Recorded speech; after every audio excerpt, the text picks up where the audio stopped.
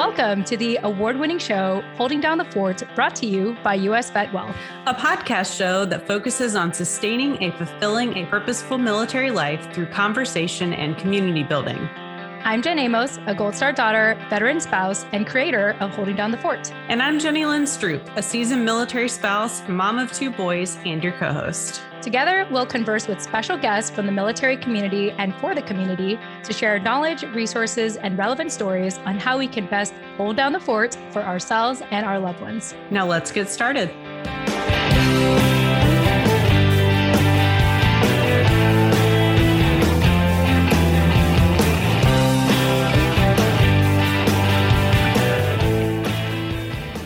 Hey everyone, welcome back to another episode of the award-winning podcast show, Holding Down the Fort. I am your creator and co-host, Jen Amos. And as always, I have my amazing co-host with me, Jenny Lynn Stroop. Jenny Lynn, welcome back. Hey, glad to be here. Yes, and I'm excited because I'm bringing on someone new this time. Normally it's you that's bringing someone new. And lately I've been bringing people back, like past guests from our show, to be here. But I am super stoked to be bringing on veteran military spouse and what I'm describing as multi-passionate author and podcaster, Keith Hayden. Keith actually was introduced to me through my husband, Scott. We're going to have a lot to say about that because our last conversation, which I can't even believe was weeks ago, I think went on for like over an hour in our conversation. It did.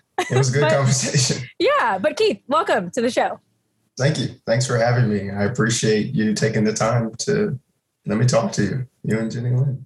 Yeah. And of course, we appreciate you waking up super early over there in Japan right now to be able to join our conversation. I haven't even seen a cup of coffee yet. Like you're really in it this morning. Yeah. It's one of those things that you just have to get used to, that you're going to be on other people's schedule most of the time when you live over here. So yeah, that's the way it goes. Yeah. Like no joke, on my phone in the clock app, I have like 7 different time zones on there, just so I know if people are awake or not. I'm like, if I'm talking to someone, like one of my colleagues for a nonprofit is like trying to follow like India time. And I'm just like, oh my gosh, that is like a huge difference. And then I speak to someone in Thailand and that's like an 11-hour difference from my, time zone here in the East Coast, or in the East Coast with Jenny Lynn and I.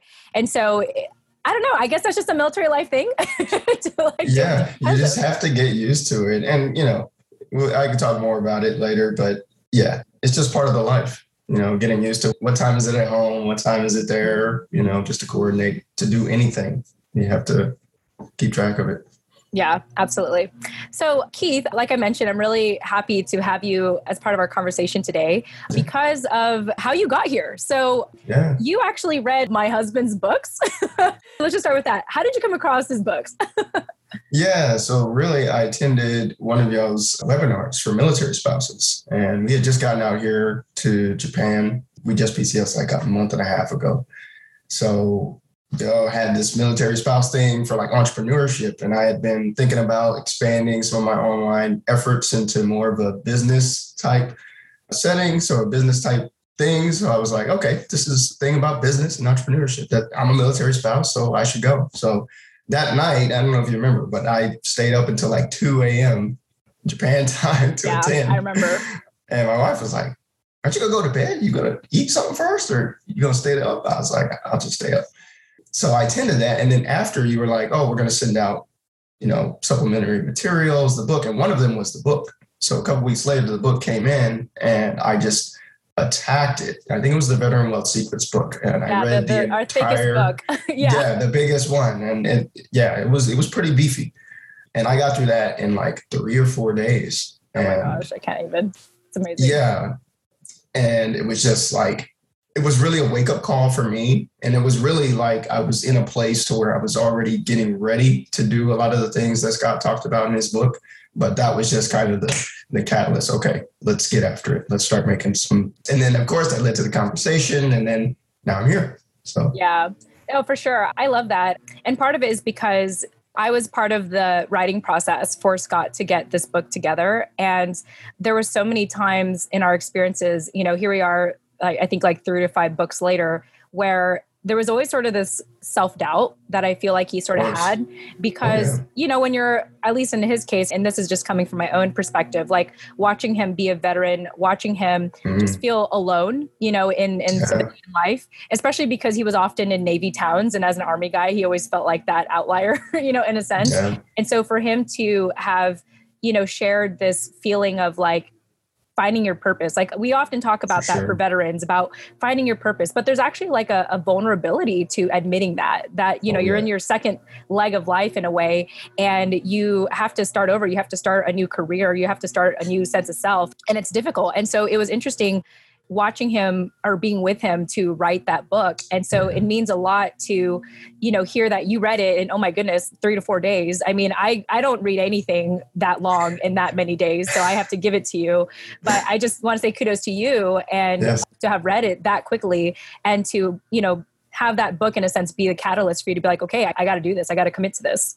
Sure. And I'll speak to that self-doubt piece because that's what really resonated with me about the book. Like, Scott has so much experience within the financial sector, and he could have easily and he probably has just written a book just about his financial tools and his knowledge and things like that. But he took the time to write really to us veterans to say he knows the struggle. Like you said, like when you get out and you're not in the place where you used to be, to where you have your rank, you have your duty title, you don't know what to do.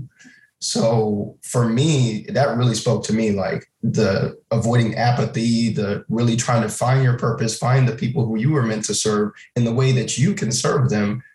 I was right there. I was right there with him. I'm like, man, not only did I live this, but I'm getting towards the end of it. Like, and this has been a years long process for me, but yeah, you guys wrote an excellent book. So I appreciate that. Yeah, no, for sure. And it's great to hear that feedback because I think it's affirmation for Scott to know that he's headed in the right direction. Oh, yeah. I am equally as impressed that you read a hefty book on finances in 3 to 4 days. I can blow through a fiction book in that amount of time, but something that actually requires like thought and processing, probably not going to do, especially finance. There's a reason I was a marketing major in business school and not a finance major. Same journalism major here. Journalism. I only had to take a statistics class and I had to take it twice because the first class I got a C-, and then in order to pass, I had to get a C. So I retook it. I got a C and I was like, I'm done. I'm going to grammar and spelling, et cetera, et cetera. But anyway, go on. That's how I felt about accounting. I may or may not have taken accounting more than once because marketing is fun and pretty and accounting is not.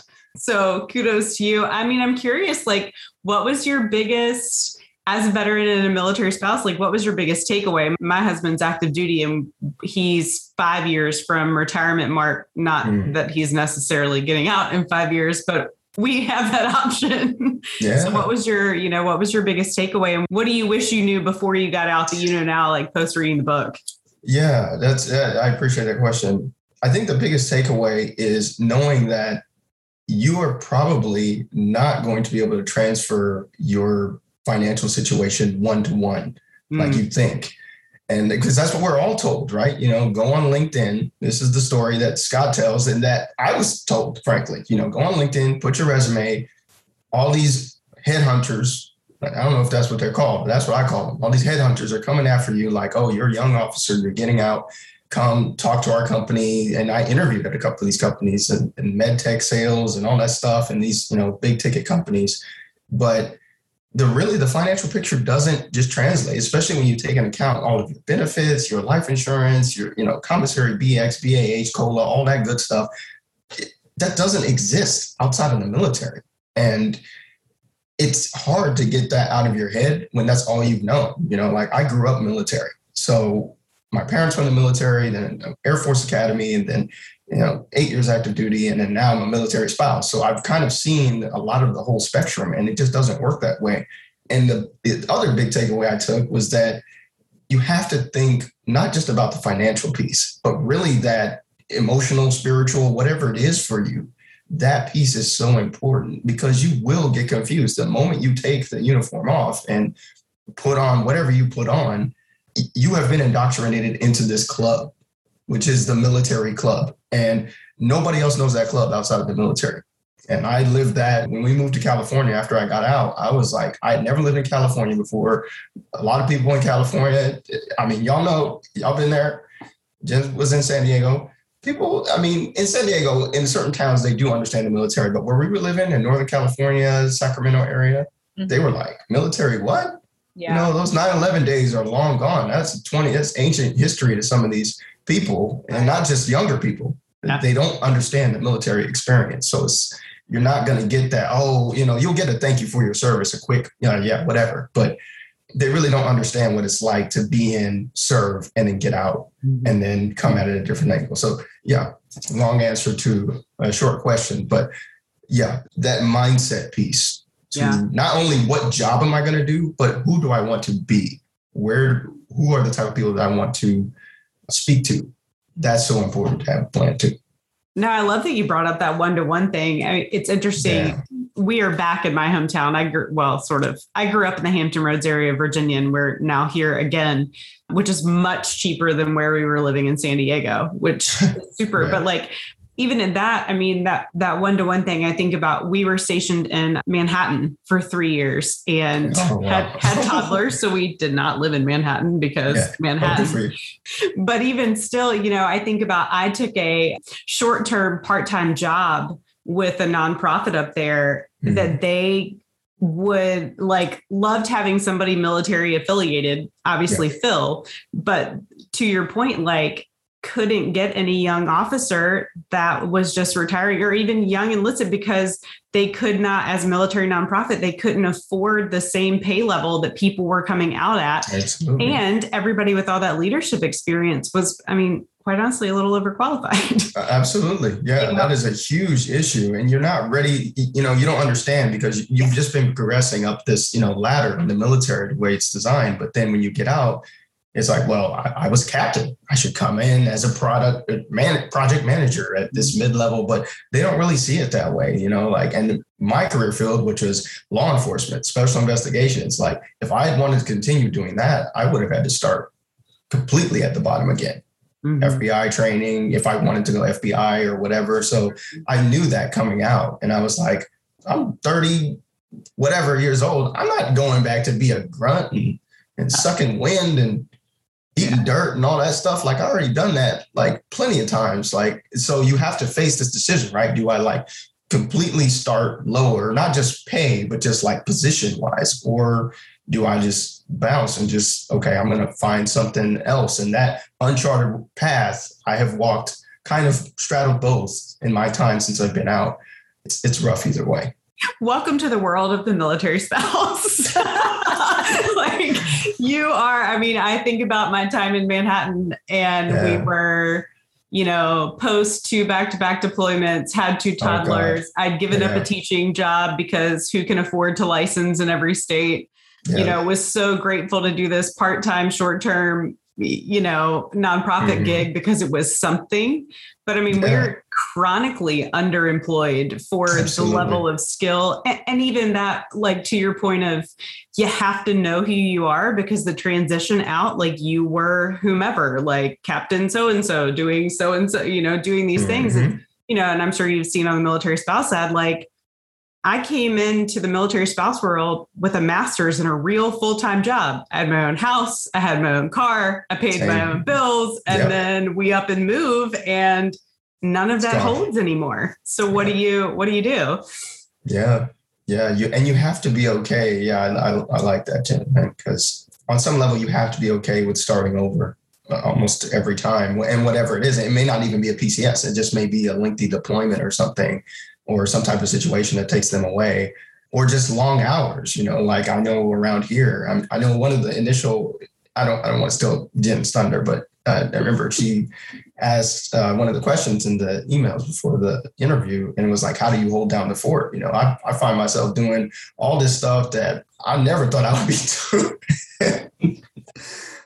Okay, this is going to be an interesting story. When we were in California, my wife, she has this thing for chinchillas. I don't know if y'all know what a chinchilla is. It's cute. Fuzzy animals. Yes. Yeah, there you go. Softest fur, right?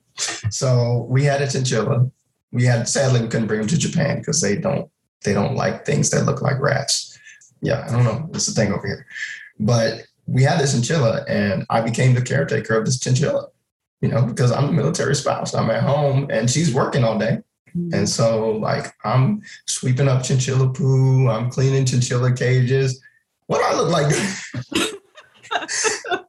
I didn't even know what one looked like until she was like, oh, can we get this? I was like, what is that? I don't know what that is. So for 2.5 years while we were living in California, I took care of this thing. And that's just one of the many tasks, as you know, and you as a mother, and you know, like that in itself, parenting, we don't have kids, but I mean, just taking care of the home and doing the things that they can't do while you're there, you're just there. Just things just default to you, whether it's cooking, cleaning, holding down the fort, doing essentially the stuff that they don't have time to do, they cannot do, but needs to get done, all those daily things. So that's the life.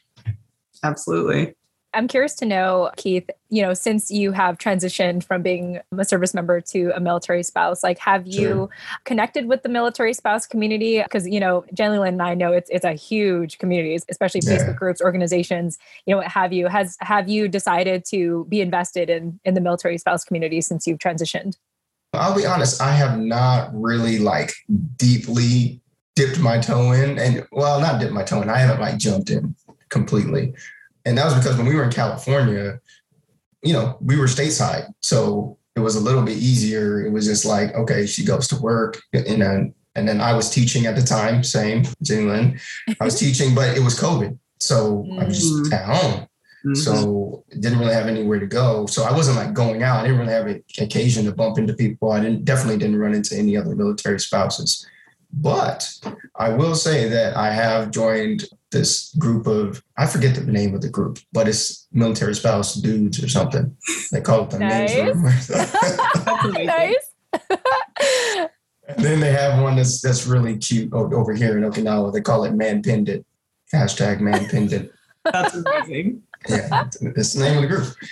And I'm on their Facebook group and I do talk to them. And actually, when I found out that I was going to be a guest on this podcast, I kind of hit them up and was like, hey, I'm going to be on this podcast. What do you guys think or whatever? And just got some feedback from them just about like being a male military spouse, obviously, kind of elephant in the room. Not a lot of us when it comes to when you crunch the numbers, just by numbers. Yeah. And that experience definitely affects how we engage with the military spouse community as a whole, because it is majority female. And I'm kind of used to that, having a teaching background, of course, teaching is very female dominant. So I'm used to moving in those spaces, but I just we've been here a month and a half and I haven't really done it locally, but online, I've done a little bit.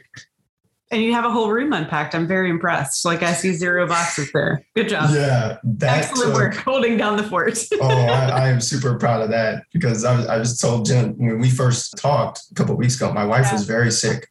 So when we moved from the base, because over here in Japan, COVID is still out there. There's still a lot of stuff. So there's a lot of restrictions. When we got here, we were on a 2-week quarantine just to get off base, to do our house hunting or whatever. And then we moved to this place, and then that's when my wife gets sick. So not only am I taking care of her, but our place, we just got our household goods like that day. And she's just like, I need to go to sleep. I need to rest. And so for 3 or 4 days straight, your boy was on his feet. And you see these hardwood floors? These floors are really hard. I mean, when you spend 3-4 hours just back and forth, unpacking boxes, unwrapping a little paper. Yeah. They have like a Japanese style. I don't know if have y'all ever been to Japan? I was born in Japan, so I get the culture. Right. Yeah. Yeah. So they have these bathroom rooms where the whole room, you can just shower and whatever. Yeah. But there's a tub, and I filled the tub full of the PCS packing paper, and it almost reached the ceiling. I had to sit on it to compress it so it wouldn't like touch the ceiling, so I could like put more paper on it. And I had the whole bathroom was basically full of boxes, even the shower area. That's one thing I have to say I forgot and miss about Japan is how spacious the bathrooms actually are. Oh yeah. Given No, it like is how nice. compact like Japan is in general, Yeah, like yeah. you have that whole like jacuzzi space. And it's so funny because Yeah. like, you know, Americans who see this jacuzzi thing, they'll think, oh, I have to treat it like a jacuzzi. But it's like, no, you go in there to soak your body. And then, you know, like actually first you shower and then you go in there to like soak your body. You know, like there's a whole thing around just washing your body in Japan, which is actually quite fascinating.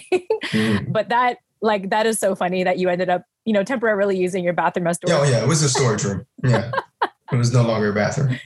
Yeah, no, I love that. And I have to say, and I have to say this almost shamefully, you know, Keith, like you are literally the second male military spouse we've had like on this show. And Jenny Lynn didn't get a chance to interview the first one with me. So knowing that there's a hashtag men dependent out there and that you're part of a men's group, hook us up if any of them feel like coming on and sharing their story, like, because their stories are just as valid. Jenny Lynn can share the statistics of how many military spouses are actually in the military community. So I can only imagine that small percentage is of male spouses. I was going to say, if I represent 0.25%, Keith is probably like 0.25%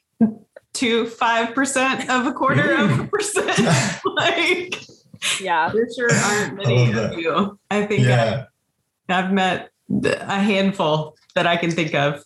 And it's most like you are prior, you know, military themselves. Yeah.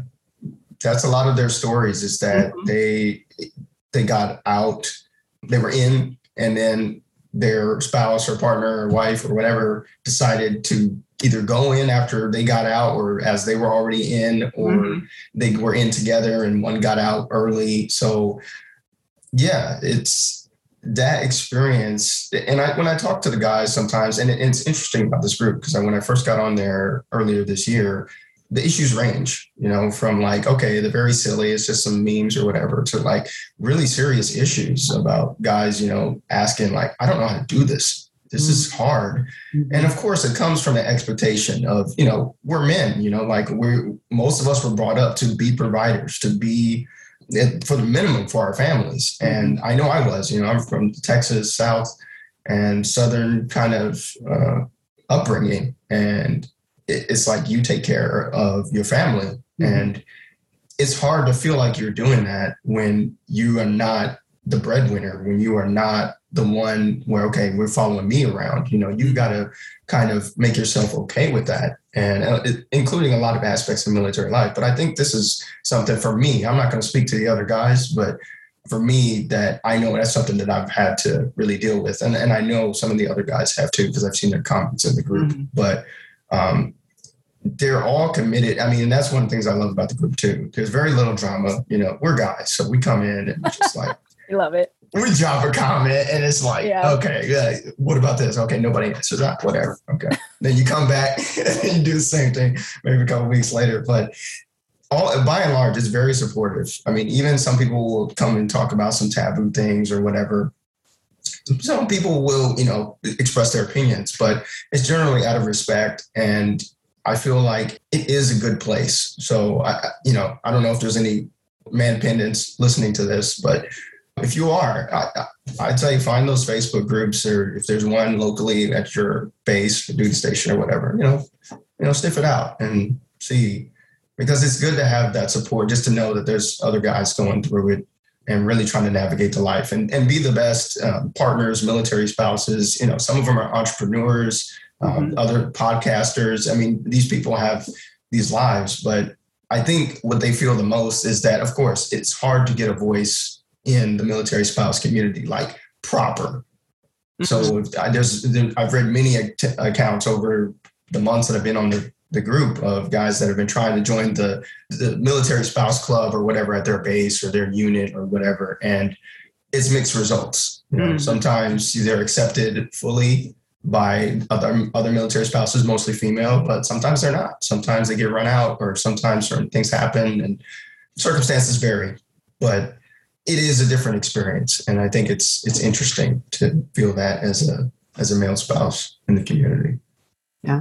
Yeah. As you're talking, Keith, I just want to thank you, you know, for just how candid you are with sharing this. As I mentioned, the majority of our guests have been, female spouses, if anything. Yeah. And so for you to just share your story so openly, I really appreciate it. And also, I know that it's not a surprise because you are a fellow podcaster. Like you've done a couple of shows. And so I think what would be fun for our listeners now is to get a snapshot of your life, like since you've transitioned and, as you are in this space of wanting to network. And so tell us a little bit about the podcast shows that you've done already. Oh, my life. Yes, because we were talking offline, we're just, this is why I wanted to describe you as multi-passionate, because you're at this time and space where you're doing everything and anything. And I was kind of jokingly saying offline that my husband was very much like that when we first met him. And, 5 years into working together, it's only now that we're starting to really hone in on what we're actually talking about, who we're actually talking to. But this was like 5 years in the making of us together. This was not even counting the years before I met him. So I can only imagine like I think the season of your life right now is worth sharing and also validating because we need this time to explore a lot of things, right? Yeah. Yeah. And I'll say this, so next week is my get out of the military versary. I don't know if that's a thing, but that's, transition versary. I don't know what you call it. Transition versary. I'll be 5 years out next year or next week. And it's been a road. So initially, So it started, I wanted to be a freelance Spanish interpreter. Now I know that sounds random, but if I take it back, I'm really passionate about foreign languages. Foreign languages are kind of my thing. I majored in, we didn't have a foreign language major at the Air Force Academy. What we had was called Foreign Area Studies. So that's what I majored in. And it's kind of like poli-sci with like cultural area sprinkled on top. So mine was Asia. I minored in Japanese. I took Japanese at the academy. So after I got out, I was like, man, I'm moving to California. They speak a lot of Spanish there. I'm trying to become an interpreter. So I did that for a few years and I kind of hit a wall there because it's really hard to like become like certified. And my goal was to be a court interpreter.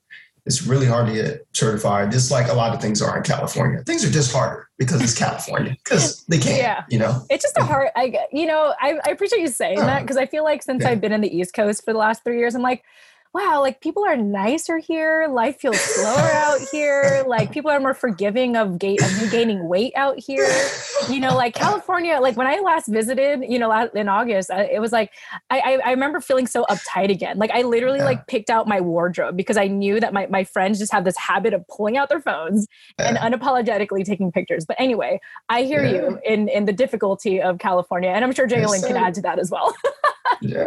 It's that Cali life, I feel like, I don't know what it is about it over there, but becoming a teacher over there was a process too. So that's what I did next. Around 2018, I was like, this isn't working. I'm kind of stuck. And then at that time, right, I'm going through this, when we circle back at the beginning, we talked about that identity, talking about like being lost. I went through that at that time. I was going through it.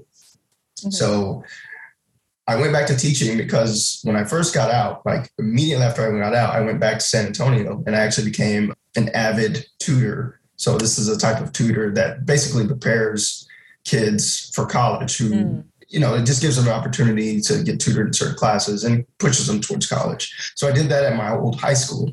And I was like, you know what, I kind of like this teaching thing. And so I put it in the back of my mind. Like I was like, file away for later.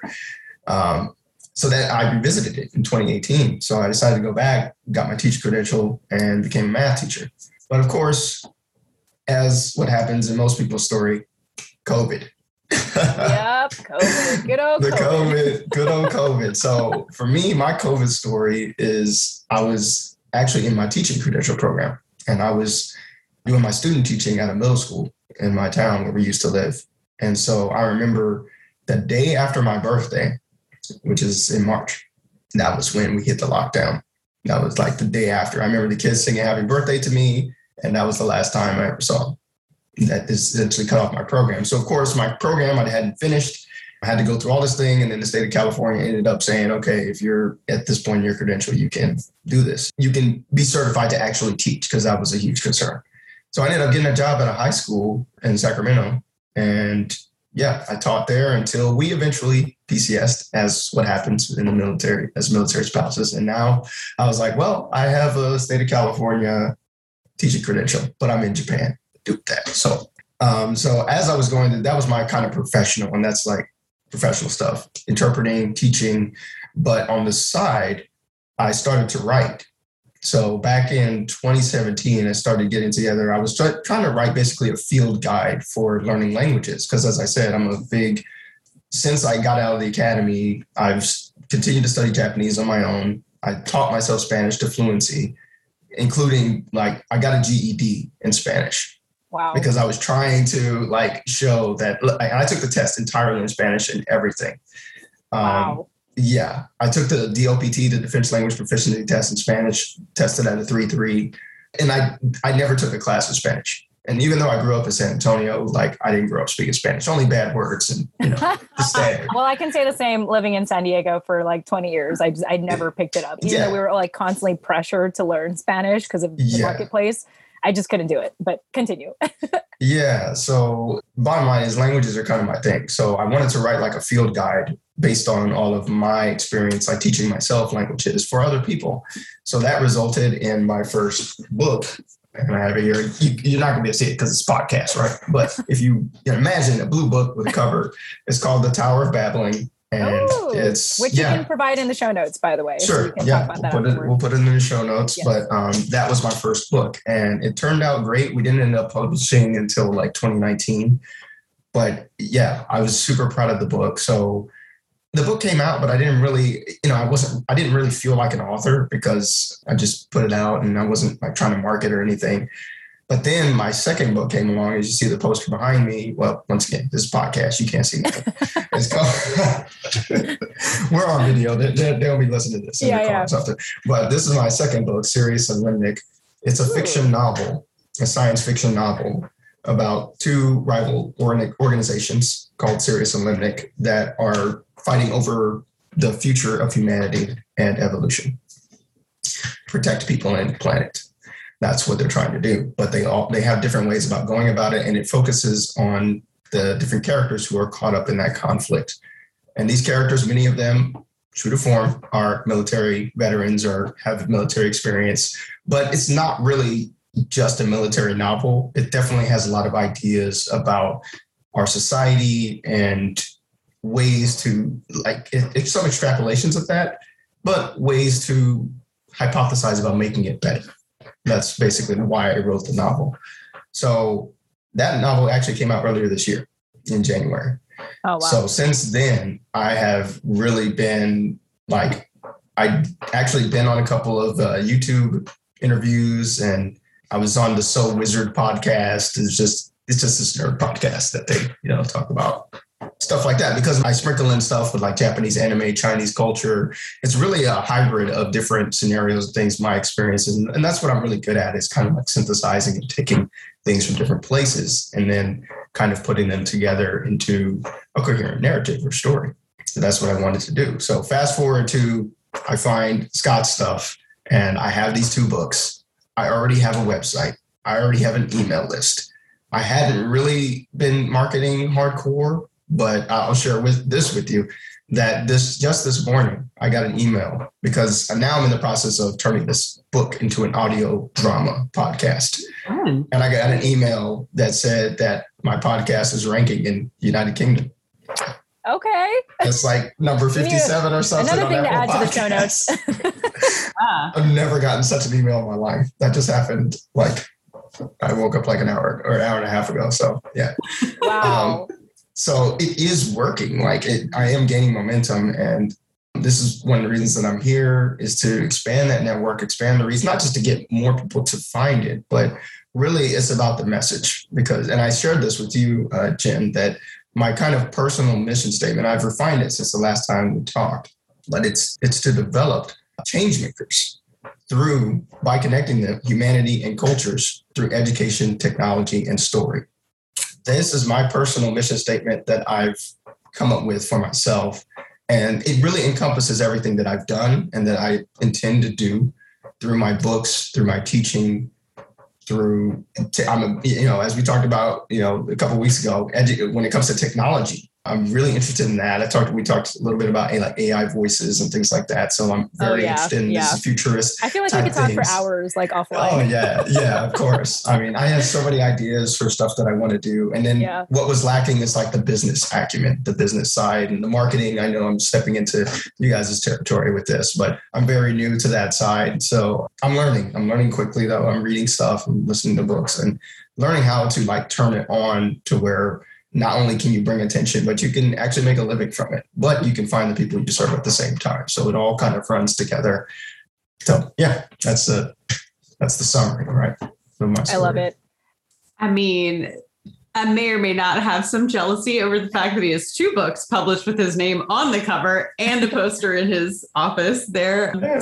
No, I was really thinking when he started talking about personal mission statement, I was like, oh my God, my husband would love that. He is a mission statement kind of guy. Absolutely. And as I have gone from teaching to military mental health, to podcasting, to writing, he has really encouraged me to do the same, because I think it goes back to what we started this with, is like, you have to know who you are in order to know where you're going to go. 100%. And that, like, we have worked very much together to craft one for our family. Wow. And kind of left out that, like, that meant that we were 2 people coming to that. Like, we're really good at like, this is our family vision. This is what we want to do. But like individually, we haven't been so great at that. And so just over the last like year or 2, as I've really like kind of dived headlong into the podcasting thing and the writing thing, in addition to working full time, he's really encouraged me to write my own. And I thought, oh my gosh, he's going to listen to this podcast and be like, see, I told you.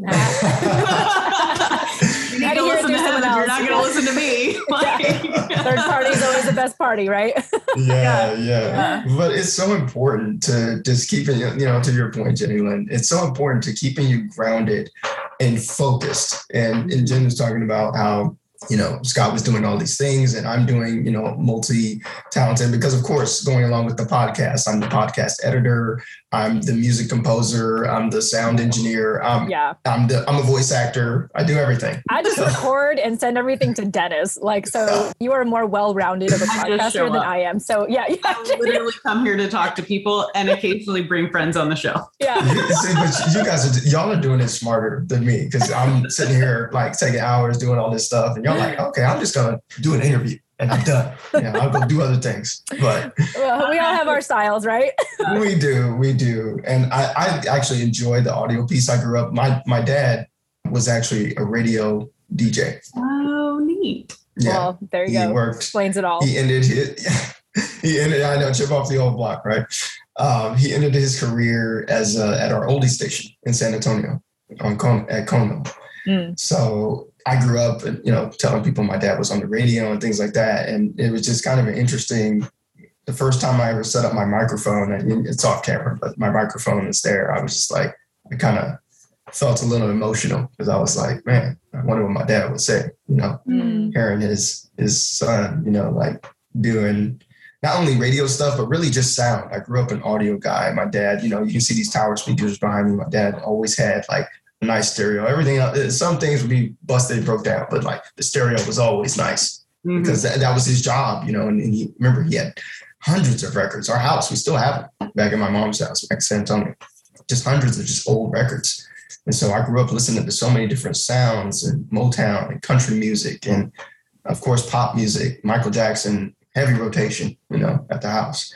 And that really affected me. So now, fast forward now, all things audio, it just kind of came to me, like I was like, okay, there's a lot of technical stuff to learn with using DAWs and learning equipment and learning technical things in music, but I don't know, maybe it was something genetic or whatever. I don't remember my dad like telling me, oh, you're going to do sound radio stuff too, but I don't know. It just was easy for me. Yeah. But it is a lot of hats to wear. It is a lot of hats, and having the personal mission statement just makes it to where where you should be focusing your time and who you should be focusing your time and attention and efforts on. And that made it a lot easier to say yes, because right now there's not a lot of stuff. I said I got that email, but a lot of stuff hasn't come from what I've been doing yet. But when stuff does start coming, there's going to be a time where you have to start saying no to things. And having the personal mission statement says, okay, that doesn't align with what I'm trying to do, how I interface with the world. So I'm going to let that pass. But this does. So that seems worth my time. Mm-hmm.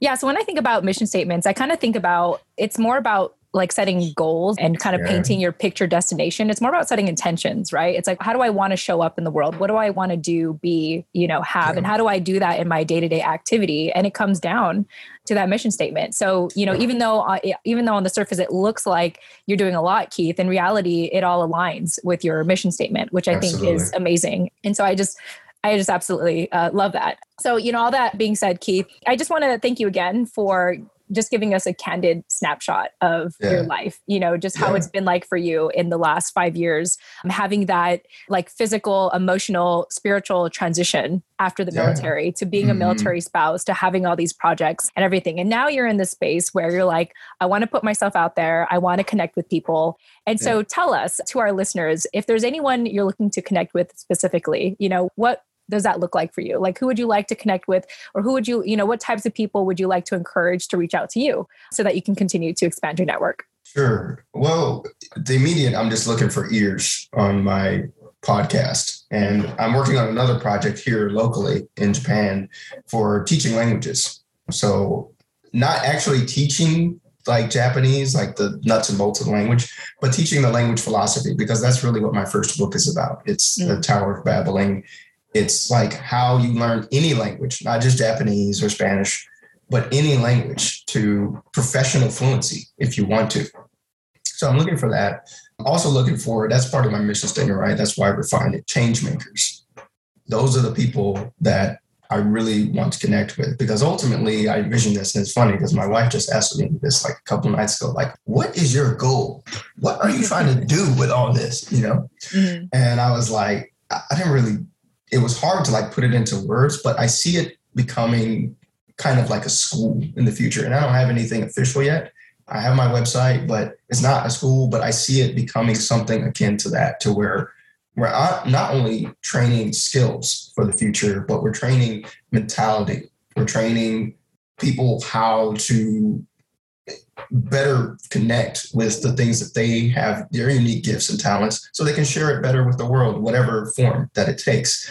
That's really what I see it going to. But of course, I didn't have like the 5-year plan or something. So that was my wife didn't like that too.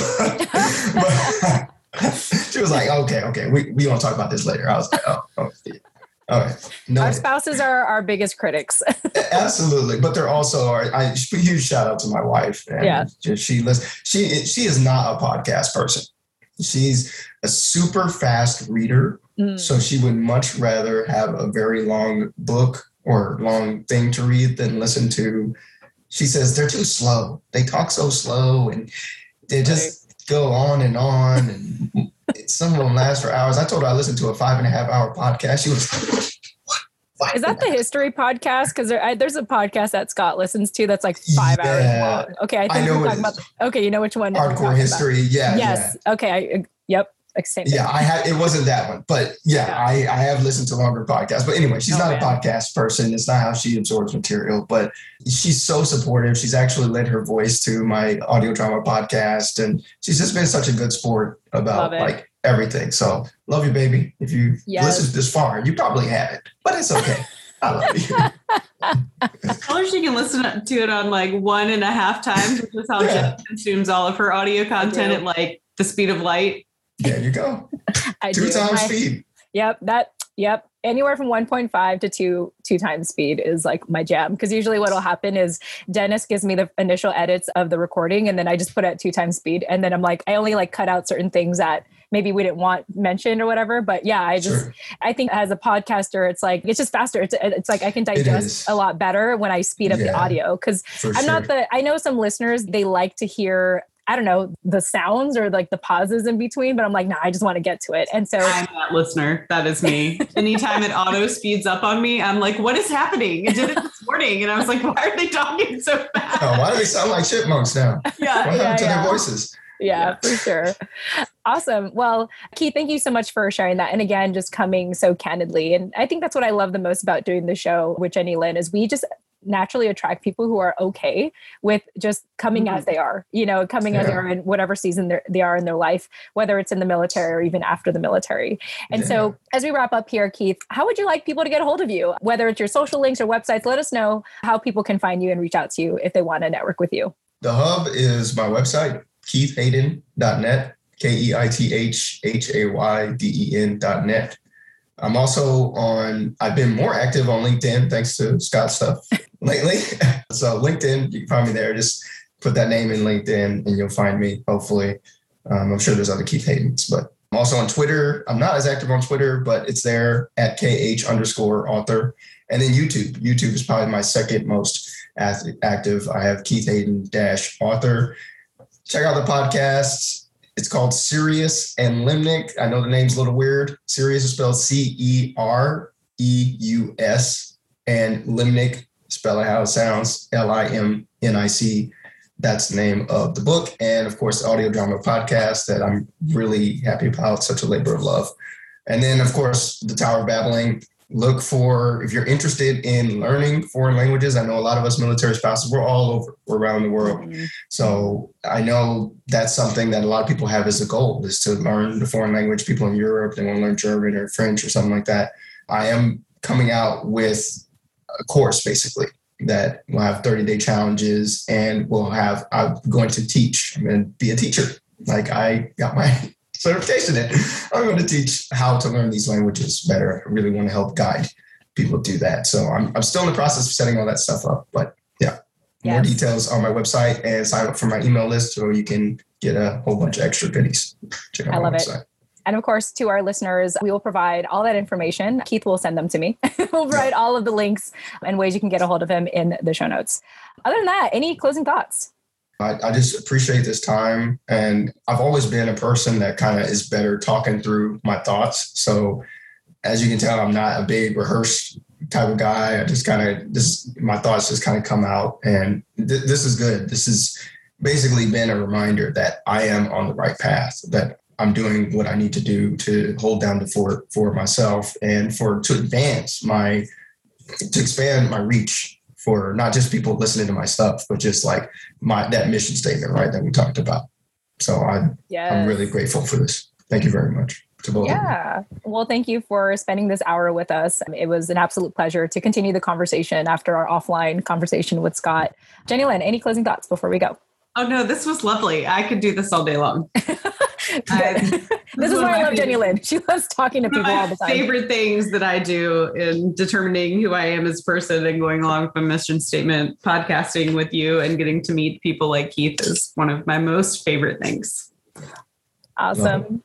All right. Well, thank you all so much for joining us. To our listeners, thank you for listening, and we'll chat with you in the next episode. Tune in next time. We hope that you enjoyed today's conversation. Get access to our show notes and subscribe to our newsletter by checking out the details of this episode on your preferred podcasting platform, or visit our website, holdingdownthefortpodcast.com. And while you're on holdingdownthefortpodcast.com, be sure to follow us on Instagram, LinkedIn, Twitter, Facebook, or our YouTube channel. If you got a lot of value from today's conversation, kindly leave a 5-star review on Apple Podcasts, Podchaser, or leave us a recommendation on our LinkedIn profiles. Thanks for listening. Tune in next time.